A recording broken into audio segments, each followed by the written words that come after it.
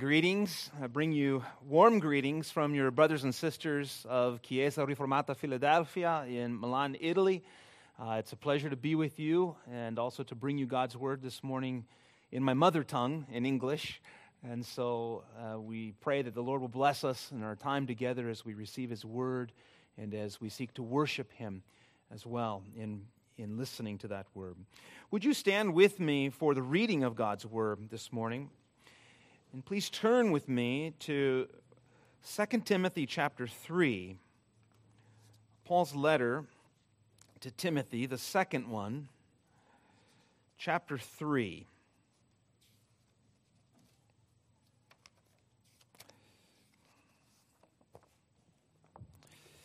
Chapter 3, and I want to read down to chapter 4, verse 5. This is God's Word. But understand this, that in the last days there will come times of difficulty. For people will be lovers of self, lovers of money, proud, arrogant, abusive, disobedient to their parents, ungrateful, unholy, heartless, unappeasable, slanderous, without self-control, brutal, not loving good, treacherous, reckless, swollen with conceit, lovers of pleasure rather than lovers of God, having the appearance of godliness, but denying its power. Avoid such people, for among them are those who creep into households and capture weak women, burdened with sins and led astray by various passions, always learning and never able to arrive at a knowledge of the truth. Just as Jannes and Jambres opposed Moses, so these men also oppose the truth, men corrupted in mind and disqualified regarding the faith. But they will not get very far, for their folly will be plain to all, as was that of those two men. You, however, have followed my teaching, my conduct, my aim of life, my faith, my patience, my love, my steadfastness, my persecutions and sufferings that happened to me at Antioch, at Iconium, and at Lystra, which persecutions I endured, yet from them all the Lord rescued me. Indeed, all who desire to live a godly life in Christ Jesus will be persecuted, while evil people and impostors will go on from bad to worse, deceiving and being deceived. But as for you, continue in what you have learned and have firmly believed, knowing from whom you learned it, and how from childhood you have been acquainted with the sacred writings, which are able to make you wise for salvation through faith in Christ Jesus. All Scripture is breathed out by God and profitable for teaching, for reproof, for correction, and for training in righteousness, that the man of God may be complete, equipped for every good work. I charge you in the presence of God and of Christ Jesus, who is to judge the living and the dead, and by His appearing and His kingdom, preach the word. Be ready in season and out of season. Reprove, rebuke, and exhort with complete patience and teaching. For the time is coming when people will not endure sound teaching, but having itching ears, they will accumulate for themselves teachers to suit their own passions, and will turn away from listening to the truth and wander off into myths. But as for you, always be sober-minded, endure suffering, do the work of an evangelist, fulfill your ministry. This is the reading of God's holy word. Please be seated. Well, this morning, loved ones, I want to direct your attention to this letter of 2 Timothy, which in many ways is a missionary letter.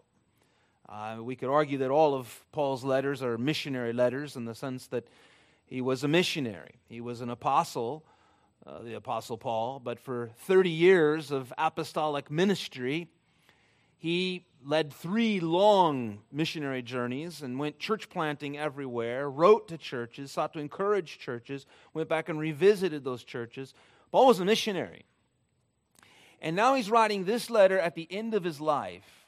And in many ways, 2 Timothy is very unique. It offers us something that no other letter in the Pauline corpus offers us, in the sense that it gives us a window into the life of this aged apostle after 30 years of ministry, and he's at the end now. He's at the end of his life. He wrote this letter during his second Roman imprisonment. So he's in Rome, facing death, and he won't get out this time. And he writes to his beloved son in the faith, Timothy, the pastor of the church at Ephesus. And this is the last thing he wants to say to him. Imagine that, something that you want to say to someone who is very dear to you. You know you're going to die. You know this is the end. Your time is short. You're being poured out like a drink offering, as he says.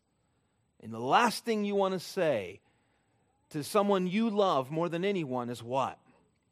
For Paul, he was passing the torch of apostolic ministry to an ordinary minister in this church at Ephesus. It was a transitional time for Christianity, going from the passing on of the apostles to ordinary pastoral ministry, Christian life without the apostles.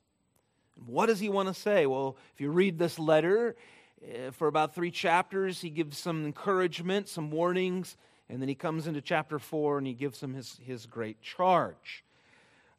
This was an important period because the question really was, how will Christianity survive? The apostles are moving on. Paul's in prison. He spent a lot of his time as an apostle in prison, but this time he wouldn't get out. How would Christianity move on into the next generation? And it was a time when Christianity was very weak in the culture. It had no political leverage, no economic power, no cultural influence. And the Roman Empire was very, very pagan.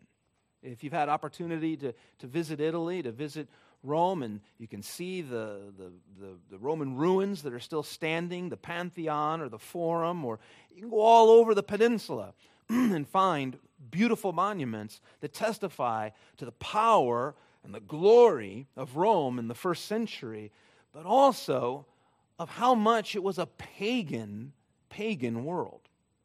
In the Roman Empire in that time, religious devotion to the myriad of gods was rampant.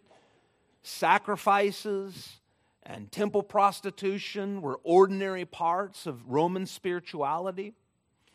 So was emperor worship, as evidenced by the massive marble arches that commemorate Rome's victories in battle and their leaders in the military. In fact, patriotism and religious devotion were practically inseparable in Roman life. Not just in the city of Rome, but throughout the empire.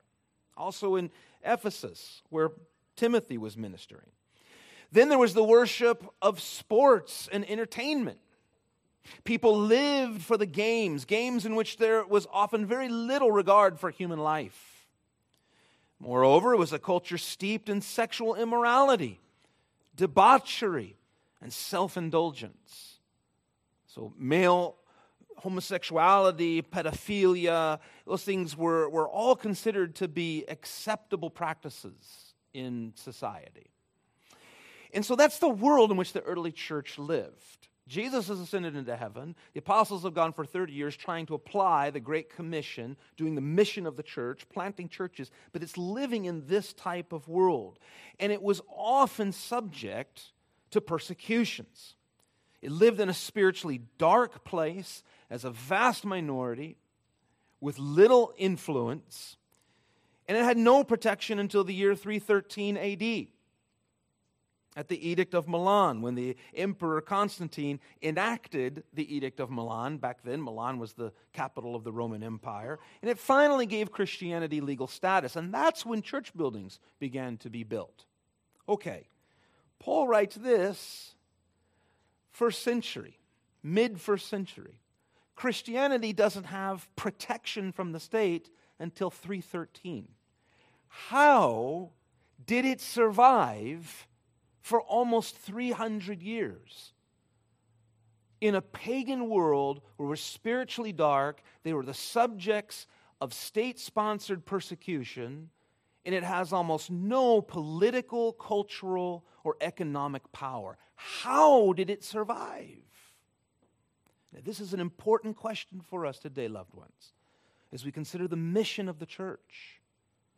And as we see Christianity today slowly moving into cultural exile, slowly becoming weakened, and slowly the glory of the Western civilization that we've enjoyed for so long seems to be collapsing, how will Christianity survive? It's a relevant question for us today. And the way that it survived in those first 3 centuries was not by winning the culture wars. It was by believers who were committed to the gospel mission of the church and willing to submit to King Jesus, no matter the cost. That's how Christianity survived for those 300 years. And we want to think about that today as we consider Paul's powerful description of the difficulty in the last days that he warns us about. Let's think about the times in which we live, the trouble that is to come, and the word in which we trust. Let's think about those 3 things together this morning in our time. First of all, the times in which we live. He says, "But know this, that in the last days perilous times will come." Last days is a sort of code for everything that comes after the ascension of Jesus, because the Bible often uses this terminology to describe the period between Christ's first and second coming as the last days. Hebrews opens up and says God spoke to us in times past through prophets and various visions and special revelation, but in these last days he has spoken to us through his Son. So everything before Christ is considered ancient history. Last days is everything from the first coming to the second coming of Christ. And Paul says perilous times will come. Now, in many ways, perilous times are nothing new. All you have to do is read history, and you know there's been perilous times in every generation and every century. You read the Bible, and you see that, there's been spiritual darkness, Pastor Mike, in every period, whether we're talking about the days of Noah or the days of the judges or the split kingdom of Israel or anything. There's always been perilous times. True. But Paul is telling Timothy about something different on the horizon, in the sense that these will be perilous times after the ascension of Jesus Christ. The Son of God came into this world, lived the perfect life that we never lived as the second Adam, paid the price for our sins upon the cross, was raised from the dead in glory, ascends into heaven where he has all authority, all power in heaven and on earth, inaugurates the new creation. But there will be perilous times as that gospel goes out. It will be times of difficulty, not ease. Yes, Satan is bound so that he cannot deceive the nations, but that simply means that the gospel will be able to go out to the nations. It doesn't mean that Satan can't still bring difficulty and trouble. Jesus told his disciples, "In the world you will have tribulation, but be of good cheer, I have overcome the world." And looking back over the last several centuries, loved ones, we can see a progression of evil. We can see a progression of the way in which the world thinks about God and themselves. For example, for the first 16 centuries after Paul writes this letter to Timothy, as Christianity spread throughout the world, it was commonly understood that God's revelation stands over human reason. In theological debates, typically centered on what has God said in his word. Most people assuming that the Bible is the authoritative word of God. Then during the late 17th and early 18th centuries, a period known as modernity arose. And new claims from Enlightenment philosophers popularized the idea that no human reason stands over God's revelation, that we can reason our way into anything through the scientific method. And that eventually changed the way that most Westerners viewed the authority of Scripture, which is why you find very few people in Europe today that believe in the authority of the Bible. Higher criticism, skepticism began to ascend. And debate shifted from what God has said in his word to the question of whether or not we can even trust the Bible at all. Then, as time moved on, in the late 19th century came the rise of Darwinism, which gradually altered the way much of the world thinks about the origins of the universe and the nature of human life. And the consequence of those ideas is that we now live in a society where human autonomy is worshipped, and viewing the Bible as the authoritative Word of God is seen as radically superstitious, if not dangerous. And so what do we see? We've seen how ethics have changed consequently. So things like cohabitation, abortion, homosexuality, transgenderism are all now considered to be perfectly normal in Western society. Things that were once forbidden are now celebrated. Things that were once considered absurd are now considered natural and good. And consequently, Christians are increasingly seen as backward, radical, dangerous to society. Biblical Christianity is moving into cultural exile. And understand this, that in the last days there will come times of difficulty, Paul says. These are the times in which we live, whether we want to face it or not. And Paul says that this seismic shift in thinking will be characteristic of these days. The world will not increase in righteousness, even though there's been so much good that Christianity has had upon the culture. So many things we can point to and see how pagan sacrifices have ended over here, or a society has become better over there because of the influence of the gospel. On the whole, as Paul says, the world will not increase in righteousness. According to what Paul says in this passage, we ought not expect a golden age of morality and peace before the return of Christ. Instead, he describes a world filled with the love of self rather than the love of God. And so that brings us now to the second thing we want to consider, the trouble that will come. And this is a dismal picture that Paul paints here, is he really catalogs 19 evil characteristics of the last days, okay? But notice what he does. He sort of bookends them with this emphasis on misplaced love. For men will be lovers of themselves, narcissism, lovers of money, greed, lovers of pleasure, hedonism, rather than lovers of God. Narcissism, greed, hedonism. That was the world of the Roman Empire. And the truth is, none of us have to look very far today to see that in our own world, in our own society. And when that becomes the love, because as we all know, being sinners, we're prone to self-love. We're driven to self-love rather than the love of God. When that happens, all of these other things that he lists come out. Proud, arrogant, abusive. Well, do we see that today? One modern example of proud, arrogant, and abusive is the sheer lack of respect that people have for each other over the internet and social media. Even Christians being proud, arrogant, and abusive. Why? Because we're lovers of self rather than lovers of God. For a lover of God will love his neighbor.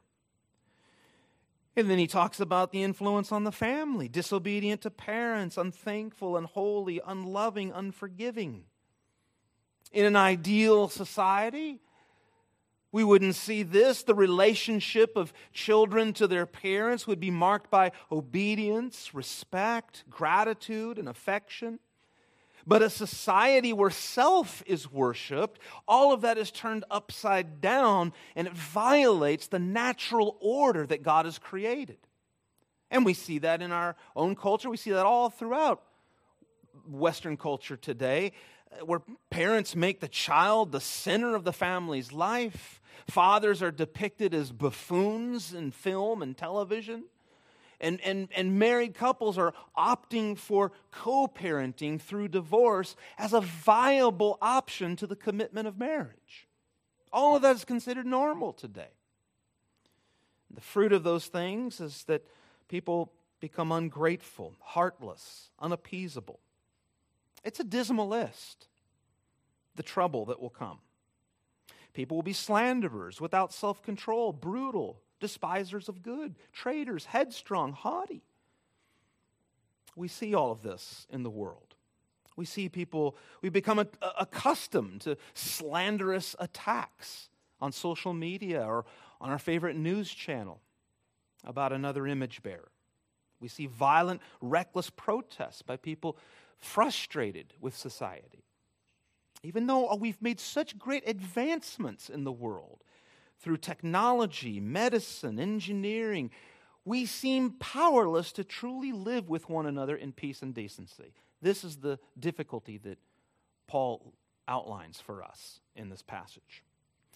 And then he adds in verse 5 that these times of difficulty are not confined to a pagan society, but will also negatively influence the church. There will be people having a form of godliness, but denying its power. He describes professing Christians who give lip service to the gospel, but ultimately look to themselves rather than to Christ for life-changing power.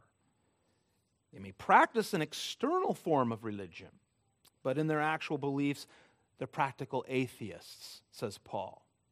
And unfortunately, that's become really the common theme, especially in American evangelicalism, sad to say. Market research guru George Barna has observed, he says, in short, the spirituality of America is Christian in name only. We desire experience more than knowledge. We prefer choices to absolutes. We embrace preferences rather than truths. We seek comfort rather than growth. Faith must come on our terms or we reject it, says Barna. We have enthroned ourselves as the final arbiters of righteousness, the ultimate rulers of our own experience and destiny. We are the Pharisees of the new millennium. How is Christianity supposed to survive in this climate, is the question. And you're saying, you brought this guy from Italy to bring us this bad news? I wanted to hear some good news this morning. You have any idea what my week has been like, Pastor? I know I'm there with you. But there is good news. There is good news. And Paul goes on after he outlines all of this, and he tells us about the word in which we trust. The word in which we trust. The gospel. Because after painting this dark picture to help Timothy understand the urgency of preaching the word of God faithfully, he gives him that great charge. He wants Timothy to put his confidence not in himself,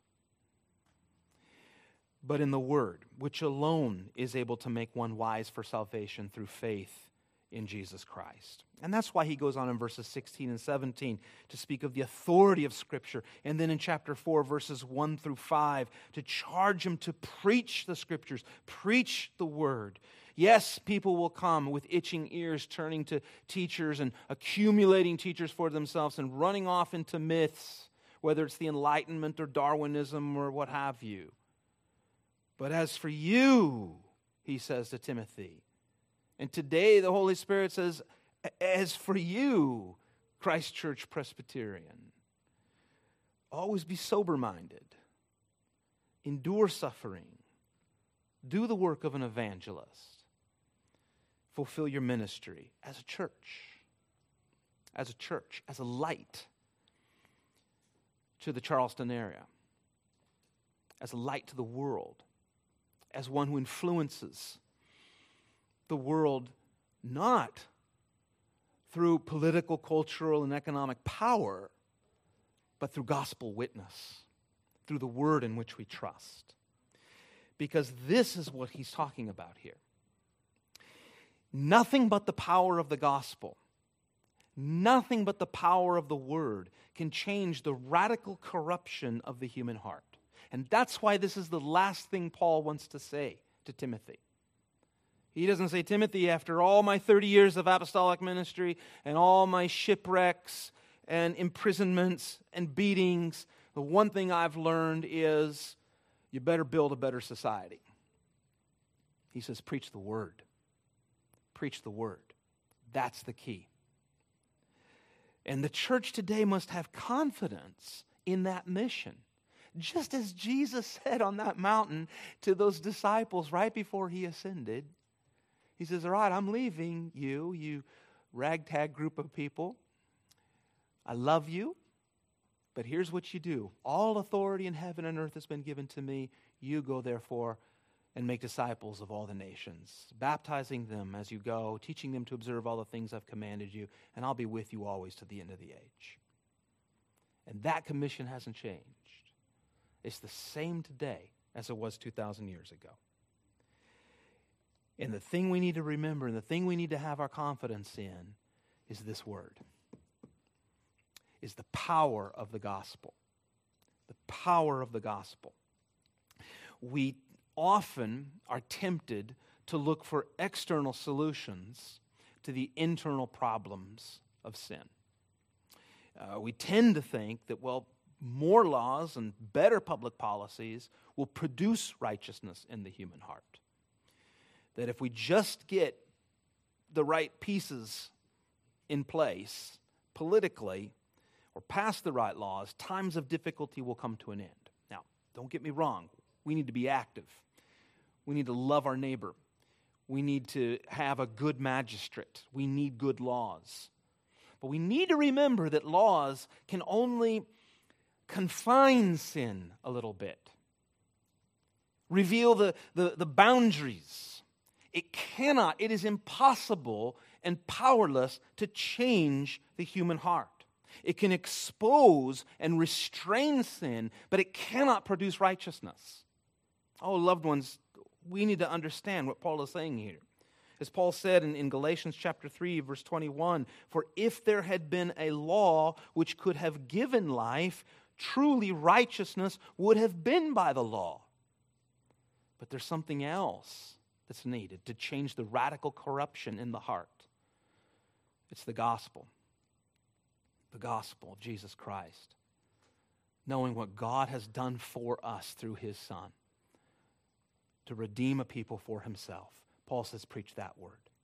The difference, between the law and the gospel in that way, many years ago, this was once enlightened me, this concept, I was enlightened by a story, or by a report, really, that my older son, Isaac, brought home after one visit to the San Diego Zoo. We used to get passes to the zoo when we lived in San Diego, and he loved to go visit the tiger exhibit and see the massive Malaysian tigers. And beautiful, if you've ever seen, the San Diego Zoo is the most beautiful zoo in the world. And the tiger exhibit is really spectacular. These massive creatures, muscular and just giant cats. And one day he was there and he sees a duck fly into the exhibit. Completely clueless that he's in a tiger exhibit. He just thought he was in a lush part of San Diego, of the stream and trees. And, this is beautiful. Kind of shakes off his feathers and waddles over to the stream there.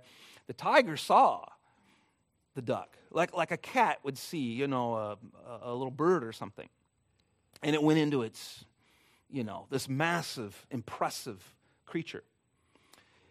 And it started to stalk the duck. Duck doesn't see.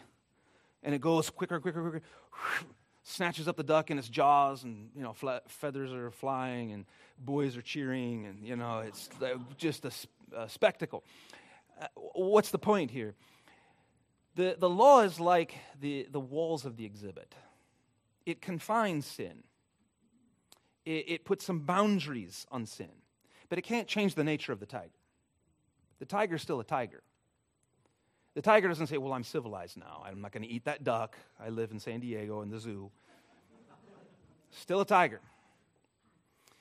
And the point being is that what Paul is telling Timothy about preach the word, Christ the word, is what changes the tiger's heart. It's what changes our heart. It's what moves us from being people described in chapter 3, arrogant, abusive, disobedient to parents, lovers of self, lovers of money, proud, unappeasable, heartless, slanderous, without self-control, brutal, loving good, to being what? Full of love joy, peace, long-suffering, kindness, goodness, faithfulness, gentleness, self-control. Against such there is no law. Galatians chapter 5, verse 22 and 23. Only the gospel can do that. That's our mission. Preach the word. Preach the gospel. Be thankful that you're in a place where it's preached faithfully and frequently and with passion and sincerity. And pray that it gets preached everywhere. The question is, do we have confidence in that preaching?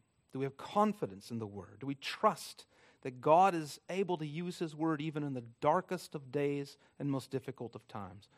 One man who demonstrated that kind of confidence in the word of God was one of the first missionaries that went to China, a Scottish Presbyterian by the name of Robert Morrison, when China was completely closed to the rest of the world, more or less. And in 1805, the London Missionary Society recruited Morrison to go to China and to learn the Chinese language, which at that time was illegal, and to preach the gospel. And when the owner of the ship that was going over that way, and you couldn't even go into China, you had to stop, before to do trade. He was so skeptical when he heard of this missionary, this Presbyterian minister, Morrison. He said, well, Mr. Morrison, he's like, do you really expect that you'll make some spiritual impact on the idolatry of the great Chinese empire? And Morrison replied, no, sir, but I expect God will. Preach the word, Paul says. That's our mission. Be faithful. That's the answer to the question of how Christianity will survive in times of difficulty in the last days. It will survive the same way that it survived since the days of Robert Morrison as he preached the word in China. In the same way that it did when it passed from Paul to Timothy. In the same way that it did for those 300 years before the Edict of Milan. And it will continue into the world and throughout the world from now until the time that Jesus returns, if we preach the word, because he has promised us that he will build his kingdom and the gates of hell will not prevail against it. Amen. Let's pray. Our God and our Father, we pray that we would be faithful to hear, read, and meditate upon your word, that we would be mindful of the times in which we live, but Lord, that we would put our trust in you and in your word, for your word will endure forever. Oh Lord, give us hearts of compassion for those whose hearts have not yet been regenerated and changed by the gospel, by Christ, by this word that is proclaimed. Give us zeal, give us courage. Protect us, O Lord, from fear, for you have not given us a spirit of fear. Lord, we pray that we would unleash this word in love and mercy and in compassion to the world, to our neighbors, to our loved ones. Lord, we pray that you would send missionaries into this dark world so that more and more churches can be planted where disciples of Jesus Christ will be made through the ordinary means of grace. Keep us steady, O Lord, we pray, until the return of your Son. We pray all of this in his name. Amen.